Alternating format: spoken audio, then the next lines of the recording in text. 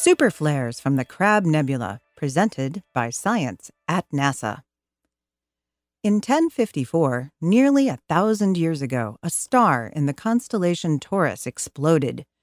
The supernova was so bright, Chinese and Arab astronomers saw it in broad daylight, and, according to their ancient records, it remained visible in the night sky for 2 years. The dead gaseous remnant of the star has been expanding quietly ever since. We call it the Crab Nebula. New observations show the Crab Nebula might not be so dead after all. On April 12, 2011, NASA's Fermi Gamma Ray Space Telescope and the Italian Space Agency's Agile satellite detected an enormous outburst of gamma rays, more than 30 times more powerful than the nebula's normal gamma ray output. On April 16th, it happened again.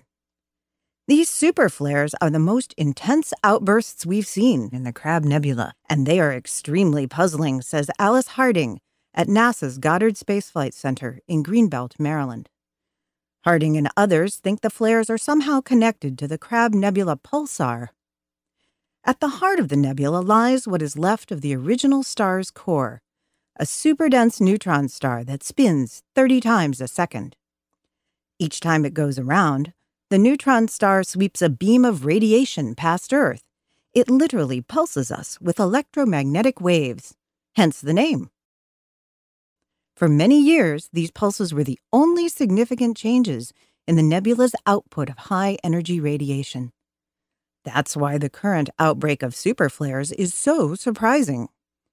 The Crab Nebula exhibits high-energy variability that we're only now beginning to fully appreciate, says Rolf Buehler, a member of the Fermi Large Area Telescope team at the Kavli Institute for Particle Astrophysics and Cosmology. Scientists think the flares occur when the pulsar's intense magnetic field undergoes a sudden restructuring, a sort of starquake. Such changes can accelerate particles like electrons to velocities near the speed of light. The electrons, in turn, radiate gamma rays.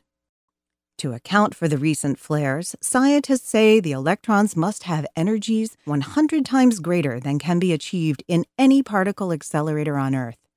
This would make them the highest energy electrons coming from any known source in the whole galaxy. Dead star? Quiet nebula? Think again.